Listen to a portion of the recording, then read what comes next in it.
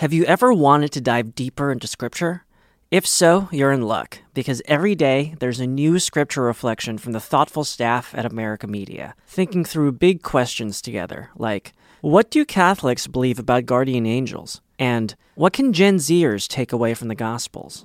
If you're already a subscriber, you can access these reflections in your email inbox or on our website. If you'd like to become a digital subscriber, it's easy to do. Just visit americamagazine.org/subscribe, and you'll have full access to America's Scripture reflections.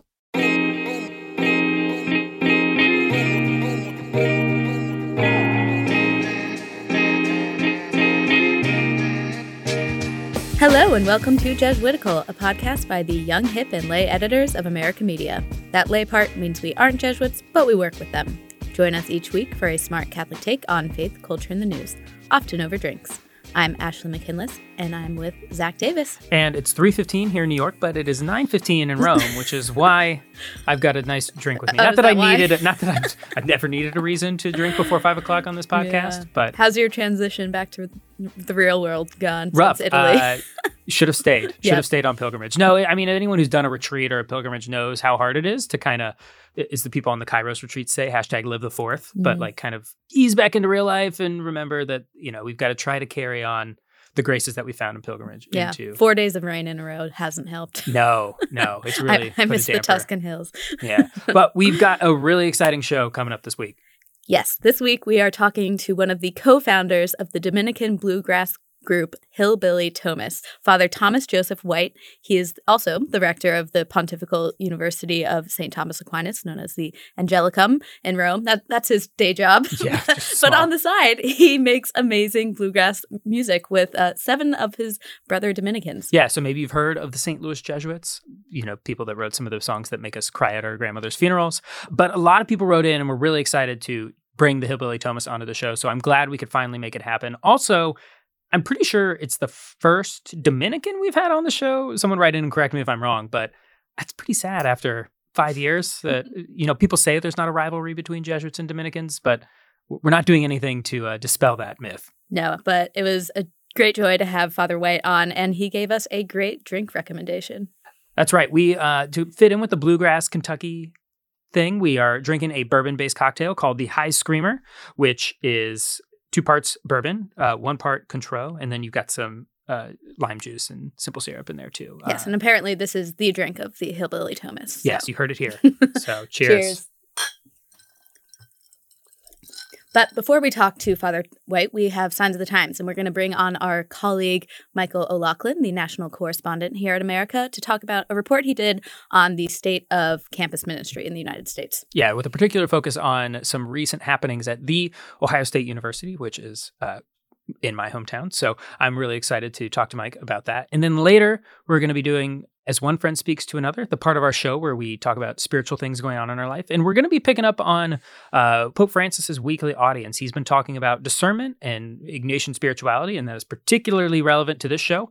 And so we're going to be getting into why it's so hard to know ourselves, even just as hard as it is to know God sometimes, he might suggest. Yes, so stick around for all of that. But first, we have a few words about our sponsor this week. So, Zach, I think of fall as prime hiking weather. Do you like to hike? You know, I have the same relationship to hiking as I do to writing, which is that I always say I love having written. I hate writing. And I feel similarly about hikes. I love the vistas, the feeling of accomplishment, but I'm not one for exercise personally. And so the actual hiking is really a slog for me. All right, then you are going to love Wondrium's brand new program called America's Great Trails. It takes you through 6 of the greatest hikes you can do in America from the comfort of your iPhone or laptop. Yeah, I really appreciated this because, I don't know, you think that all of the hikes are located in like one region. And it's true, the West Coast does have a lot of great hikes, but we've got some stuff on the East Coast here too. And it's really, I mean, America has a ton of top tier hikes that you can go on. And the best part about this program is that we're taken through all of them. We see the wildlife up close, all the flowers, all the views. Well, I can stream this on my phone, on my Roku. I don't have to leave my couch. Yes. Big fan. And Wondrium has thousands of hours of trusted information that you won't get anywhere else. all from the brightest minds in their fields. Plus, on the OneDream app, it's so easy to pick a program, watch, or listen on any device, anytime, anywhere. Yep. And we know you'll love OneDream as much as we do. So what are you waiting for? Sign up today. And we have great news. OneDream is offering Jesuitical listeners 50% off their first 3 months. That's a great deal, and you're not going to find it anywhere else. But you have to go to our special URL to get it. Yes, that is wondrium.com/Jesuitical. Again, that's wondrium.com/Jesuitical. And now we have Signs of the Times, the part of our show where we sift through the Catholic news of the week so you don't have to. What are we doing this week, Zach? So this is a story that is very close to my hometown at The Ohio State University that a lot of my family and friends were asking me about. I didn't know a lot about it, but was very happy to tell them that my friend and colleague, Mike O'Loughlin, was all over the story. And so we're pleased to welcome back to the show, Michael O'Loughlin, joining us from Chicago. Welcome back, Mike. Thanks for having me. All right. So to set the stage just a little bit, so shortly after being installed as the new Bishop of Columbus, Bishop Earl Fernandez announced that the Paulists, this is a religious order, who had been ministering to students at The Ohio State University for 6 decades, would no longer staff the campus's Newman Center. This came as a shock, it sounds like. Mike, where did this come from? It's for a lot of people that asked me about it, it seemed like it was coming out of nowhere. What was behind the bishop's decision-making? It did come as a shock, I think, to the community that had been at the Newman Center at Ohio State for a number of years. By all accounts, it was a vibrant, thriving community. It was charged with serving the students and faculty and staff of Ohio State, but also the wider community around campus. And there had been some tension, I think. How do you serve a community versus how do you serve students? People are at different points in their lives. They require different kinds of ministry, different kinds of programming options in addition to Mass and other sacraments. So there was a sense, I think, that the bishop wanted the Newman Center to focus primarily on students, on undergrads in particular, and not on the wider community. And he apparently thought that the Paulists, even if they had done a good job of reaching out to the community, that maybe they weren't as focused on the undergrad community as they could be. That's what the official line was from the diocese. Some of the community members thought that because the Newman Center had a reputation for being a little bit more progressive, both liturgically and politically, and that maybe the bishop's background was a little bit more conservative, that maybe there was some tension there about what the parish should look like and what they should focus on. So there was some disagreement about what the true motives were. But regardless, over the summer, the transition happened. The Paulists, who had been there for several decades, left, and a diocesan priest who had worked in the chancery was installed as pastor. And just for listeners who maybe did not go to a university with a Newman Center, what exactly is that?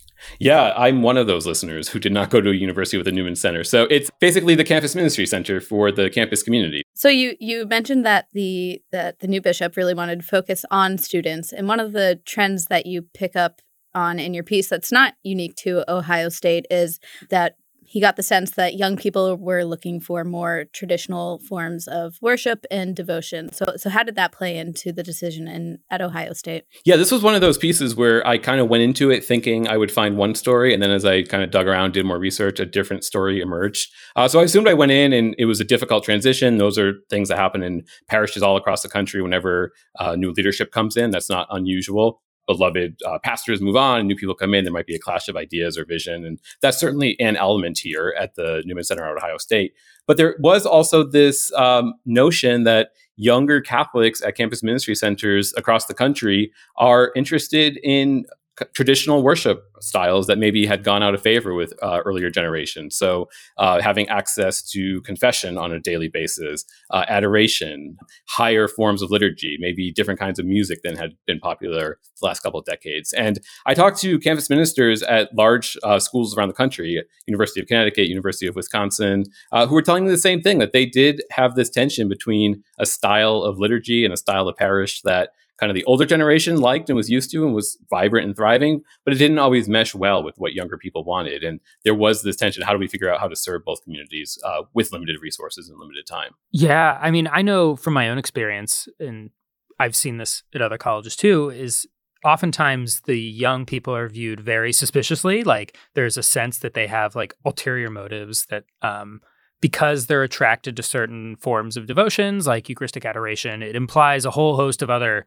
political ideologies and affiliations. And I remember being one of those young people just being like, I don't know. These are the things that like are the most identifiably Catholic that I can do. And I'm in an environment that is, we'll say, secular, right? And so when you go to Catholic campus ministry, you want to, I don't know, feel as Catholic as possible. And that's like a very simplified way of putting it. But at least that's how I felt back in the day. And I remember there were some looks and some questions that I got either from people in campus ministry or some older members in the community that I was trying to, I'll say, hijack their parish, even though it is maybe a campus ministry. Yeah. It's meant for students. And so whose really like needs are being served there. But I can imagine that this is really come to a fore in a lot of places. Well, and it's also, there's a financial aspect to it because, so you as a college student, I'm guessing we're not giving much to the collection basket. Just the tuition basket. Yeah. And you have these permanent residents who are older and who have been going to this parish for decades. And so they feel some degree of ownership and maybe possessiveness. So what did you learn about that, Mike? You're exactly right. So some of the community members I spoke to said that they felt hurt by the bishop's implication or implying that they weren't the target audience because they had been funding a lot of the programming that was aimed at undergrads. I mean, the permanent community were the ones with jobs and careers and extra income to help underwrite a lot of this programming. I will say the diocese did not grant an interview. They didn't respond to our request for comment. We did talk to the Paulists, and they said that they had seen similar things where the younger generation was interested in these more traditional styles of worship, and they responded. They said that they installed kneelers. They hadn't had kneelers before. They offered confession and adoration more regularly. But the community, the wider community, they did get a sense that I think they had been there a while, and they had been kind of setting the tone of the environment. And while they were willing to work with younger people who had different interests, I think the overall tone of the center had not changed in several years, and maybe the bishop wanted a more dramatic transformation more quickly. What do you think this says about, more broadly, campus ministry in the United States? I think through my reporting, I've seen that younger Catholics do tend to skew toward being fulfilled spiritually through these more traditional practices. And I think, Zach, you mentioned earlier that there is a sense among people, especially older people who aren't into that it does signify some kind of ideological worldview, which might be true. There's certainly an attraction to things like the Latin Mass, where people tend to skew more politically conservative. But I don't know that, based on my interviews with campus ministers, that you can paint with that broad a brush. Just because a student's interested in adoration doesn't necessarily mean he or she is politically conservative as well. And I think that's what campus ministers are trying to figure out. How do we fulfill these requests for different spiritual needs while not alienating anyone because of political beliefs? Mm-hmm. All right. Well, Mike, thank you so much for coming on. Thank you for your reporting. The piece is Who Owns the Newman Center? Shakeup at Ohio State highlights the tension between students and older parishioners. And you can find that at americamagazine.org, and we will link to it in our show notes. Thanks so much, Mike. Thank you. And now stick around for our conversation with Father Thomas Joseph White.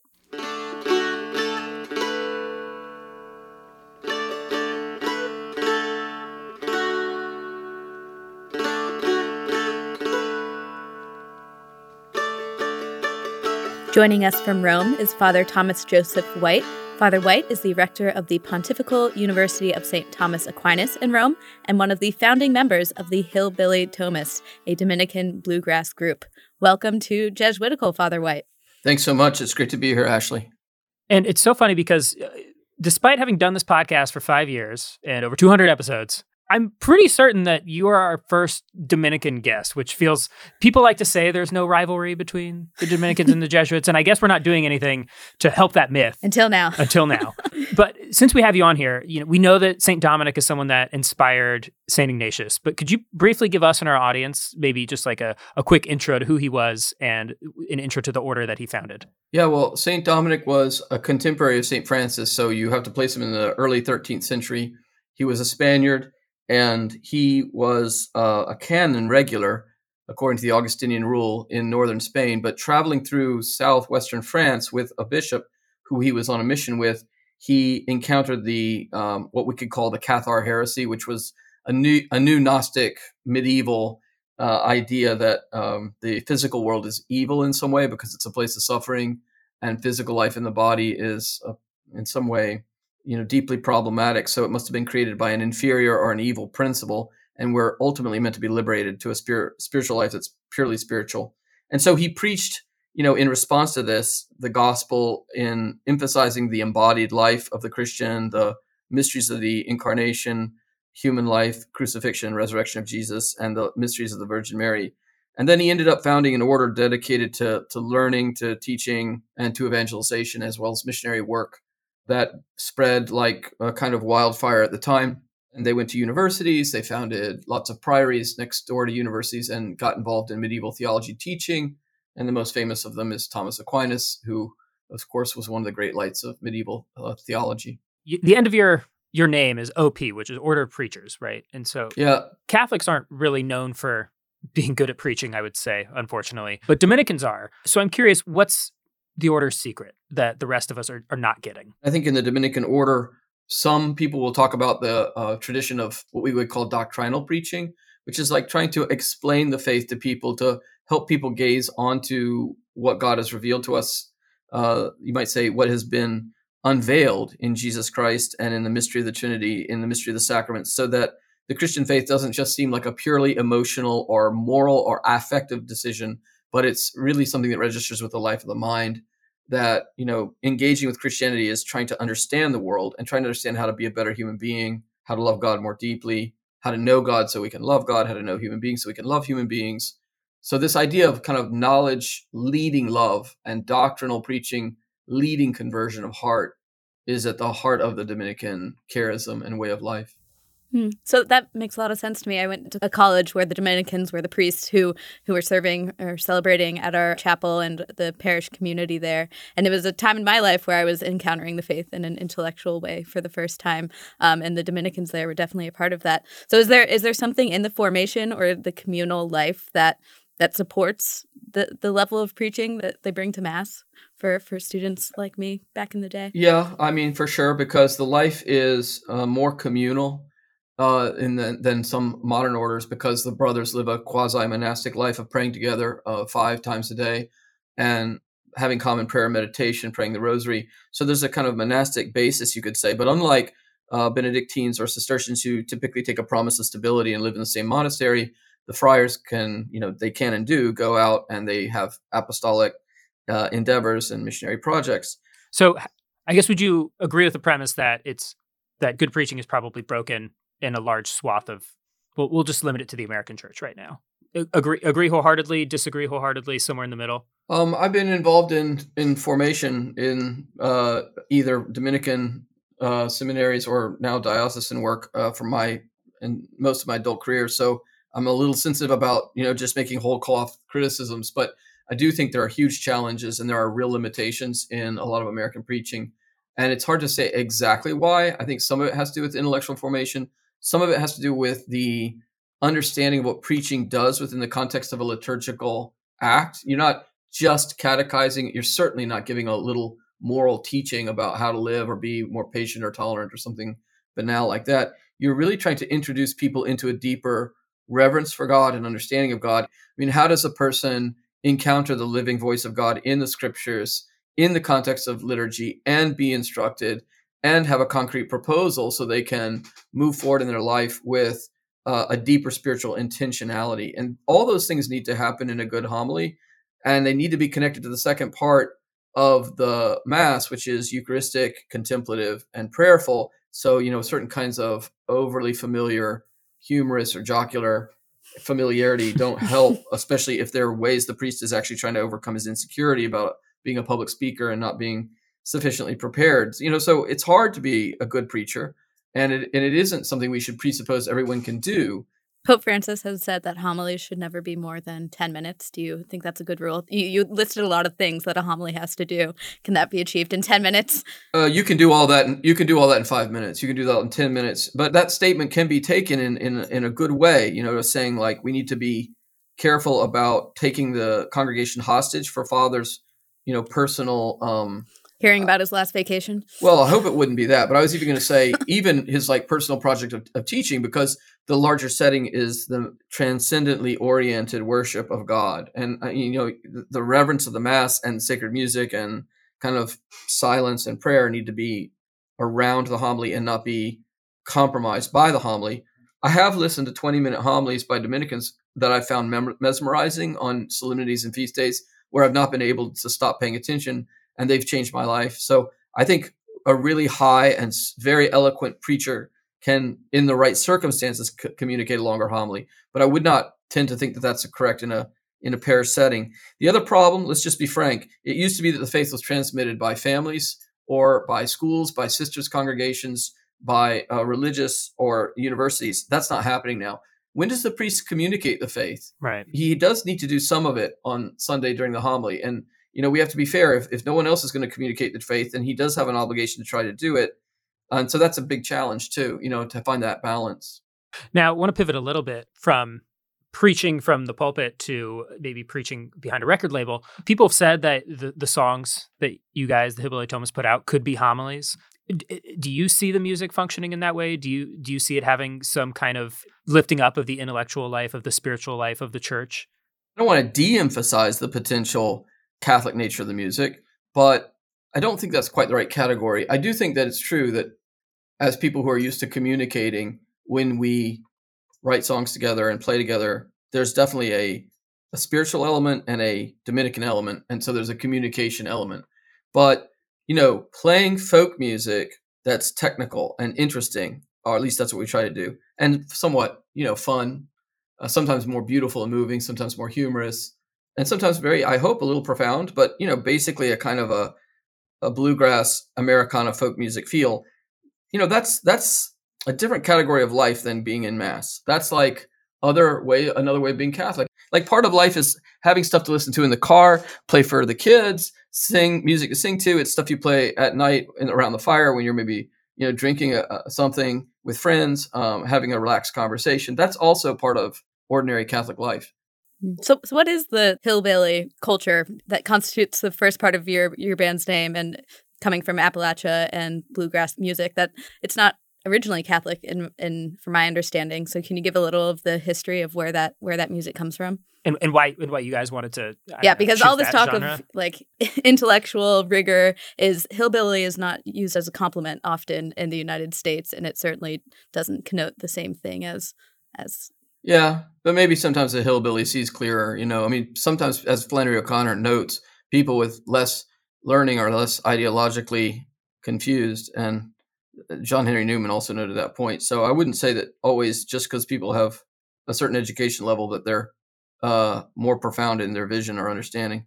Anyway, yeah, look, bluegrass music developed in the 40s as a mixture of Scotch-Irish fiddle music and blues music. It's about religion.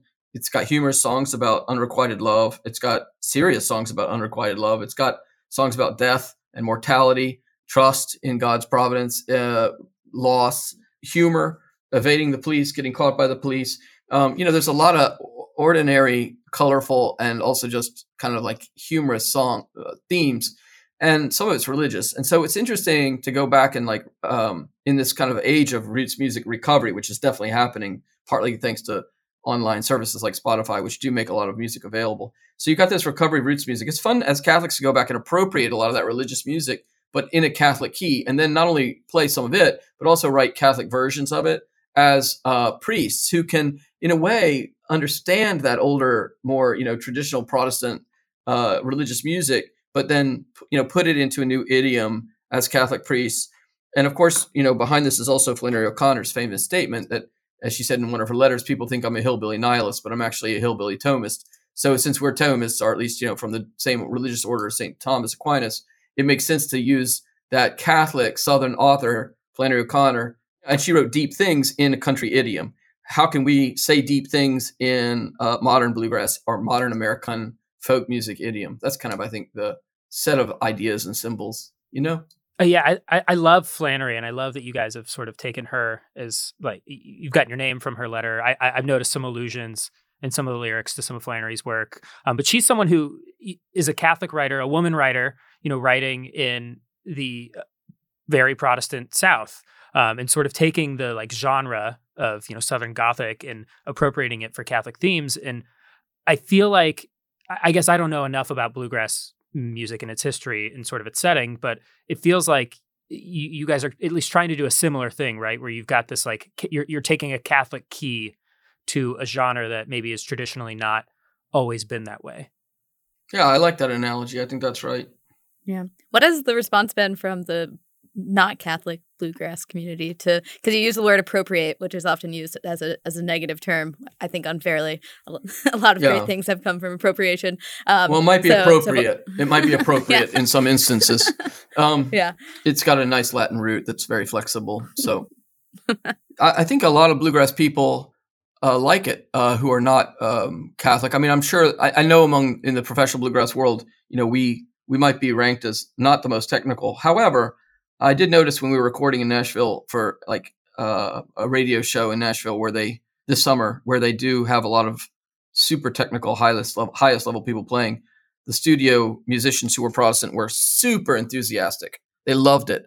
And I think that they love the Catholic strangeness of it also, because it's a different way of expressing religious ideas. It's maybe slightly less, to their mind, moralistic and less artificial and more holistic and more humorous.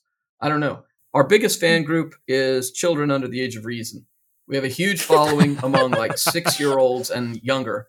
I'm serious. Like kids, like That's little amazing. kids love the band, to the point where parents write us fan mail and say, "I love your band, but for God's sake, please make another album. My kid has made me listen to your second album 2,000 times, literally. I'm not exaggerating. Please, for God's sake, make me another album so I can listen to something else." And when we toured, we found there's like a kind of cult following of Catholic homeschool families. I think that the kids like it. Well, they seem to. A lot of little kids really like it. Some 12-year-olds like it, but then the parents can agree that it's more interesting than listening to a lot of official children's music. Baby Shark. Yep. Yeah. Why do you think that is? Why do you think it is a hit with the 6-year-olds? I don't know. I mean, maybe it's wholesome enough the parents will let them listen to it, and then they experience real music. I think it's not commercial and it's not prefabricated. It's grainy. There's a kind of there is a kind of complexity to it. It's a rhythm you can dance like to that, it also. And I think definitely a lot of it that moves. They like the speed. It's hard to find. One thing is a lot of fast music that's like from the rock genre or the electro genre. It's just meant to stimulate your passions more than it's made to kind of uplift the spirit. And I think children can kind of innately sense when music is happy in the deeper sense, so that it's moving fast, but there's also kind of a joy of it in it, and I think they like that. Mm-hmm. Want to pivot maybe to one of the songs on the album, the title track, Holy Ghost Power. Could you give us a little intro to the song? Maybe explain why it's Holy Ghost Power and not Holy Spirit Power. Well, probably because of the King James Bible. I mean, Holy Ghost Power is definitely a more hillbilly kind of thing to say than Holy Spirit Power, because the King James Version often uses that 17th century English. And that is, a part of the cradle of American Christianity to kind of use King James language, although it's a very Catholic song. So, I mean, it's a kind of throwback. I do love some of the lyrics. Just read a couple. 100 channels of nothing on the TV at 10. It's like Diet Coke and Original Sin.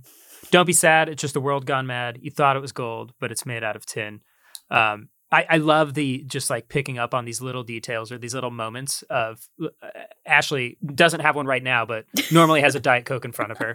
No, I'm not saying it's sinful necessarily, but I mean, you guys are like picking up on everyday pieces of everyone's lives to kind of lead us to something deeper. But also as you alluded to earlier, the music is sort of fun. You're moving along, you're grooving to it, but it is ultimately like lifting you and pointing you to something deeper within, I think.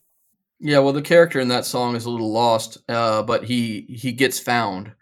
He can't escape, the Holy Spirit who descends upon him, a little bit like the character in An Enduring Chill, which is a story by Flannery O'Connor. And there's overt references in that song to the book Wise Blood by Flannery O'Connor and Everything That Rises Must Converge, the short story. So there's a lot of, relishing of her lyrical, symbolic imagery about kind of being assaulted by the grace of God and being converted. But it's in the midst of, disillusionment or lostness, and then the need to kind of marshal oneself in the spirit to find one's way. And there's a little bit of humor. And, look, if you grew up in Georgia in the 1970s, you were raised on Coke, and then, Diet Coke is a kind of disappointment. So there's always a little autobiography mixed in there in allusions. That's funny. Where did you grow up, by the way? I grew up in Georgia in the 1970s. Okay. You also mentioned what is it? Grits, whiskey, and moon pies too. Those are. Ever since I found out you were telling me lies, I've been living off of grits, whiskey, and moon pies. Yeah. I have family who lives in Atlanta, and they do evangelize Coke to the rest of us. Coca-Cola. Yes. We are gonna let listeners hear a little bit of this song. So here is a excerpt from Holy Ghost Power by the Hillbilly Thomists.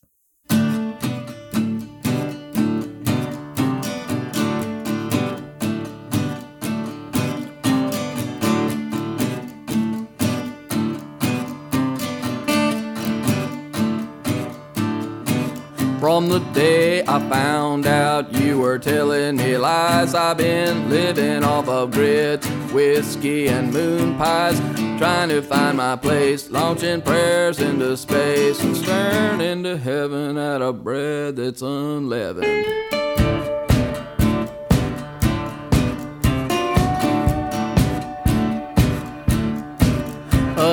Channels of nothing on the TV at 10. It's like Diet Coke and Original Sin. But don't be sad, it's just a world gone mad. You thought it was gold, but it's made out of tin.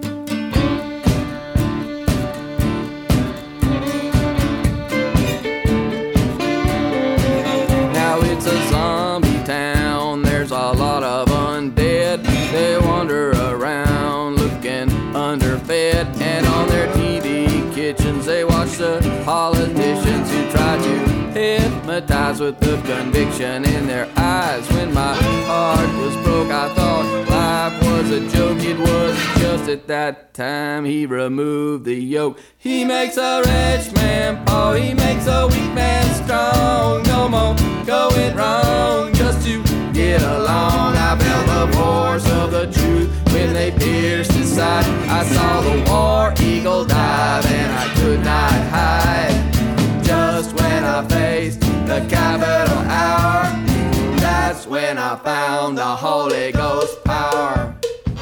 I did want to ask, your first album, which I loved, it was I listen to albums on repeat whenever I'm doing a writing project, so that was one of them in 2018.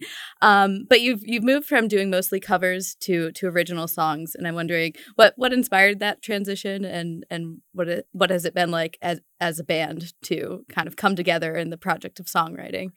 Yeah, well, I mean, I think there is something Dominican about communicating and people thinking, we could write a few of our own songs. I mean, it depends on how inspired we feel and how many of us feel so inspired, because you have to have enough songs to fill an album.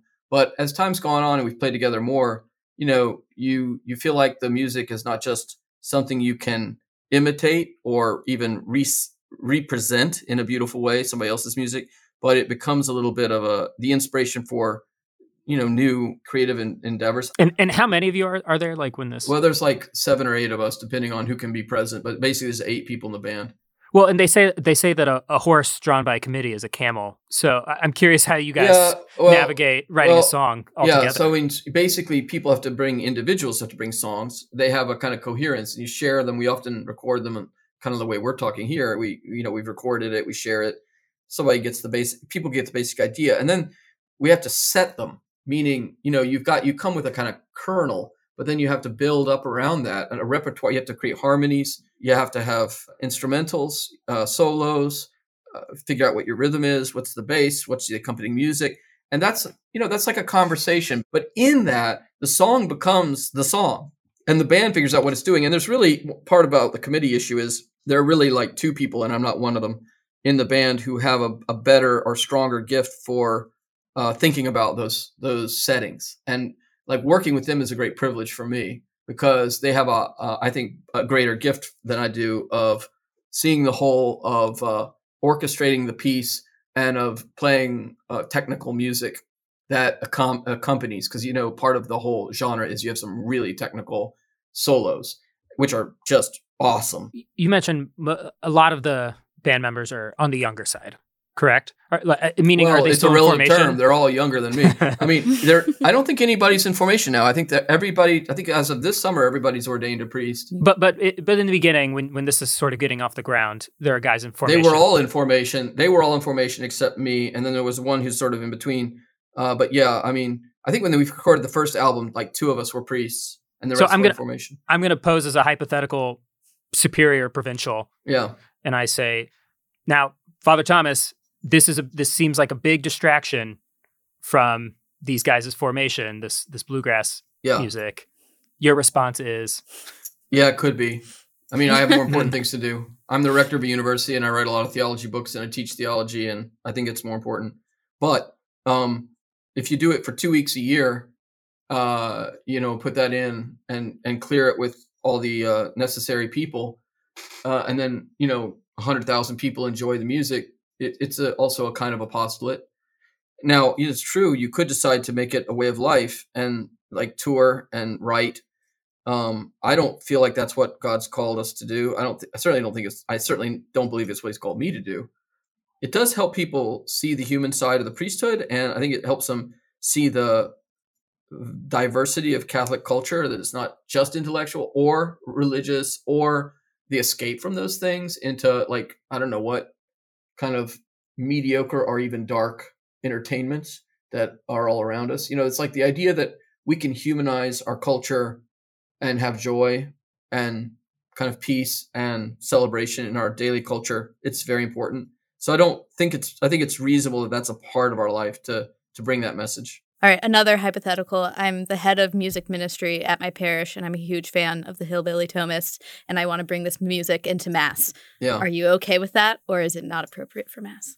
I'm not. I don't want to be like the liturgical traffic cop. I only do dogmatic theology. Man, I want to be the liturgical traffic cop. Yeah, everybody does. But let me just say, I think for the members of the band, that's a category error. I mean, the idea that everything musical that Catholic priests or Catholics are interested in has to be about liturgy is a very big mistake. And I know a lot of people who are more on the traditional side, they look at the Province of St. Joseph and said, well, you study Thomas Aquinas, that's all very good, but you got this folk band that's like priests from the 70s playing the guitar in Mass. Haven't you got the memo? Young people aren't interested in that. And I would say, yeah, I mean, actually, I know that. We are not writing this music for the liturgy. I mean, that would just be a crazy idea. I mean, the liturgy is really meant to create, whether through silence or through a depth of musical initiation or a combination of the two, the encounter with God. And, certain kinds of music are definitely going to draw attention primarily to the music itself. That can even happen with very high forms of polyphonic music where it might be there to introduce you to God, but it might just be there so you're like thinking about how incredible that choir sounds and you're a little distracted.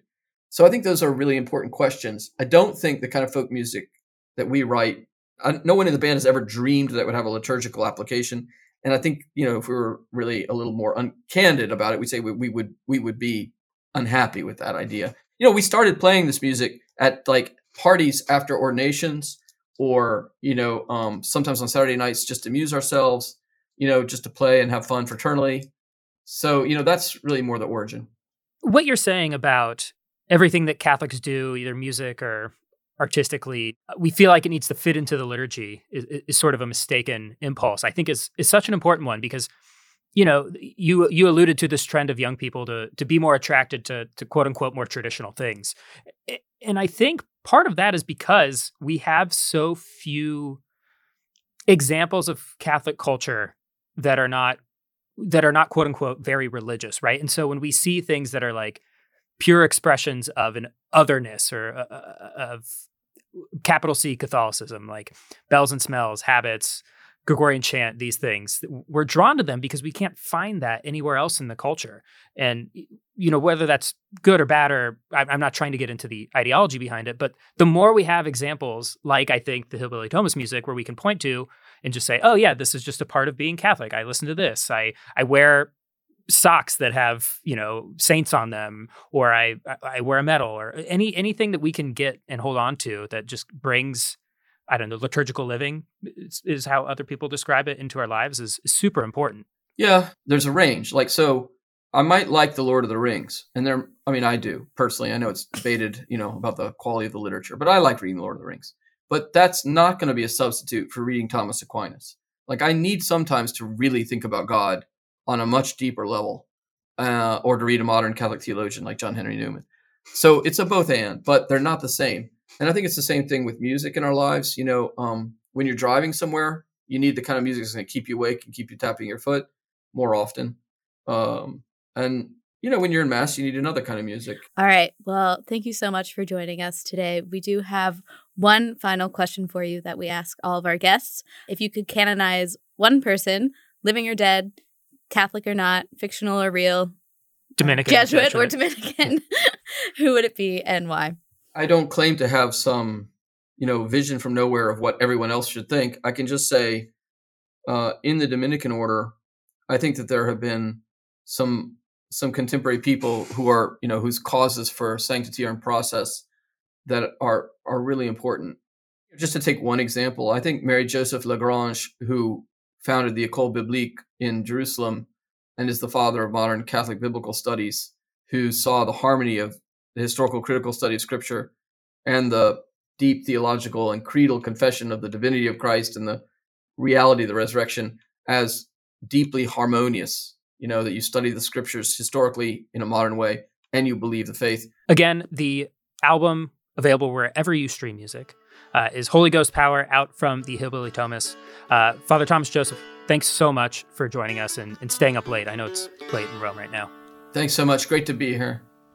You can't gather grapes from a bramble bush or pick a fig from thorns. But what I like to be, to be a good tree. Some fall in the rocks on the beaten path. Some sink into rich soil from a tiny seed. Grows a good tree like a cedar high and mustard white, where all of the birds of the air can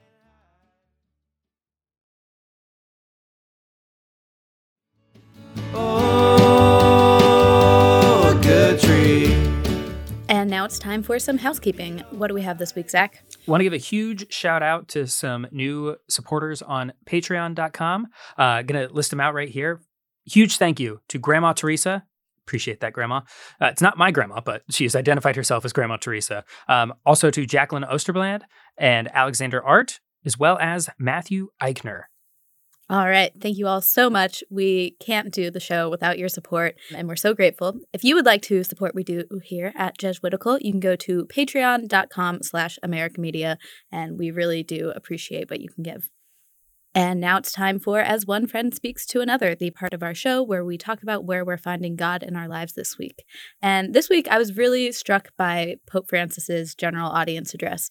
PSA, if you're not paying attention to these, every week Pope Francis gives a short address on a specific theme. So the previous one was on the elderly, and now we're on a series of catechesis on discernment, which, as Zach said at the top of the show, very, very relevant to us and our listeners, I think. I can use all the advice I can get from Pope Francis when it comes to talking about our faith. In these Wednesday addresses, we actually got to go to one while we were in Rome with all of our pilgrims. So I don't know, these started to take on a new flavor for me, because he really is like just talking to the church. It's one thing to read it on a page, but it's another thing to see him actually give this. And so that was a really grace-filled moment from the pilgrimage too. Definitely. So I want to just start with a quick quote from the audience today, today being October 5th.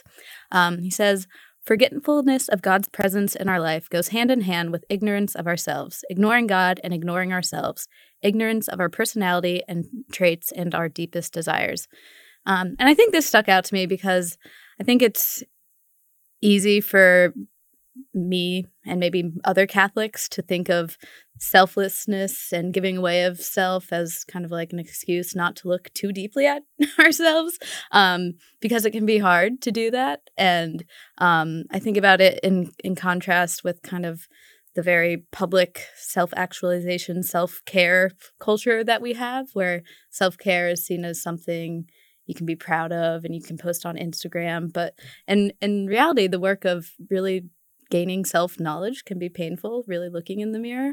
And so I felt challenged by the address to be paying attention to that. At another point, he says we need to stop and deactivate the autopilot. And I feel like that's definitely something in my life where I can just get into a habit, not really think about my choices, what I'm doing. So, well, I appreciated this because, as you alluded to, like the sort of self-care, self-improvement vibes are generally just that. They're aimed at improving and building up yourself, which is good and important. But I think what Francis is getting at here is actually like knowing yourself, so you can know your limitations and your triggers and the things that make you so uniquely human, without really an eye towards necessarily like fixing them right away. And I appreciated this because, you know, prayer oftentimes is thought of as contemplating the great mystery that God is. And that is definitely part of prayer. But one of the things that Francis is pointing out, and this is, I don't know if it's unique to Ignatian spirituality, but this is certainly something that Ignatius picks up on, is that knowledge of ourselves is actually half the battle, right? And it's oftentimes harder to know ourselves than it is to know the unknowableness of God. Mm-hmm. Yeah. And another part of it that really stuck out to me is he calls out the recurrent thoughts that condition us, often unconsciously. And I don't know, I feel like I have so many of this script that just runs through my head that I don't even notice anymore, whether it has to do with like body image or social anxiety or just all these things that like I'm just like, oh, I guess that's just the way I am. I'm a computer and the program is running. So right? Guess I better just adapt to what's there instead of like looking at it, bringing it to God, and seeing what he's trying to tell me there. I do want to just point out that he says, living in the age of information technology, we know how important it is to know the password in order to get into the programs where our personal and valuable information is stored. And he's doing a larger metaphor about like, you have to know the password to your heart because God does, and so is the devil. But backing up, is Pope Francis really like, does he have password managers? Like, oh yeah, two-step authentication. Yeah, I'm not really sure that the Pope is logging into things all the time, right? Yeah. So I'm just curious where he got this info from. Yeah. I think it's an apt metaphor. I do. So listeners, I'd really encourage you to read this address. We'll include the link in the show notes, because it was hard to pick out quotes. There's a lot of great wisdom here from Pope Francis, and maybe it'll prompt you to do a little introspection. He provides a outline of how to do an examination of conscience at the very end of it, and I personally found it really helpful today. And now I will get us out of here. Jesuitical is produced by Sebastian Gomes with production assistance from Kevin Jackson and Cristobal Spielman. Our sound engineer is Kevin Christopher Robles. Faith formation provided by Father Eric Sundrup. You can follow us on Twitter at Jesuitical Show. You can find us on Facebook at facebook.com/groups/Jesuitical. Please subscribe wherever you get your favorite podcast, and if you're on Apple or Spotify, leave us a review. Jesuitical is recorded in the William J. Loschert Studio at America Media in New York City. For America Media, I'm Ashley McKinless with Zach Davis. We'll see you next week.